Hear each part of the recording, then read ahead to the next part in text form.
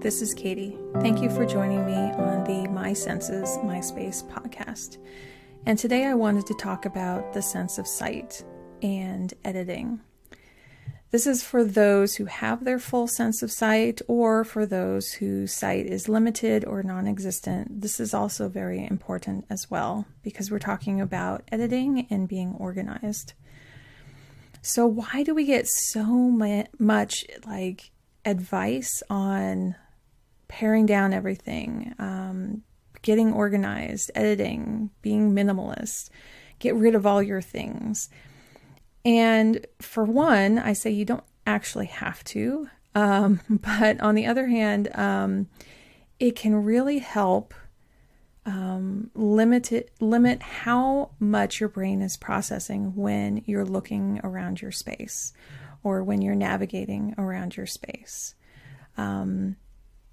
It's important to clear out clutter on your floors and everything so you can walk around. But if seeing everything around you is really important, maybe those visual reminders help you work, help you get things done.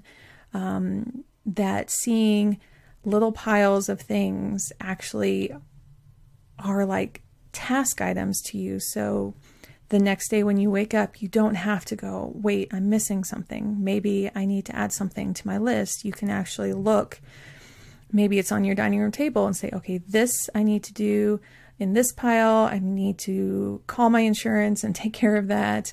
In this pile, I need to go and make a return. In this pile, I need to go and do that. So it's kind of like this visual staging for the next day. Or there's those who are like, that would drive me absolutely bonkers. And I need like a clear space and a different way of organizing the tasks that I need to do the next day. So it really depends on your brain. Minimalism has been hot for many, many years. And there's kind of, especially the last decade, there was a lot of like design photos and photo shoots on Pinterest and Instagram and everywhere. Everything's minimalist, and there still will be. It's not going away.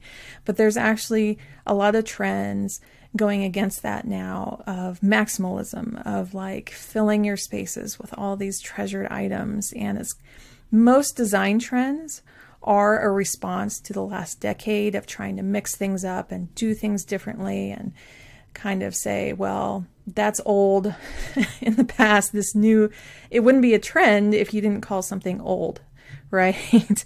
So, and that's why we see jeans, styles like going in cycles of, different styles. It's really kind of interesting when you look at trends. But in the long run, it doesn't really matter what's on trend and what's not. It's what works best for you.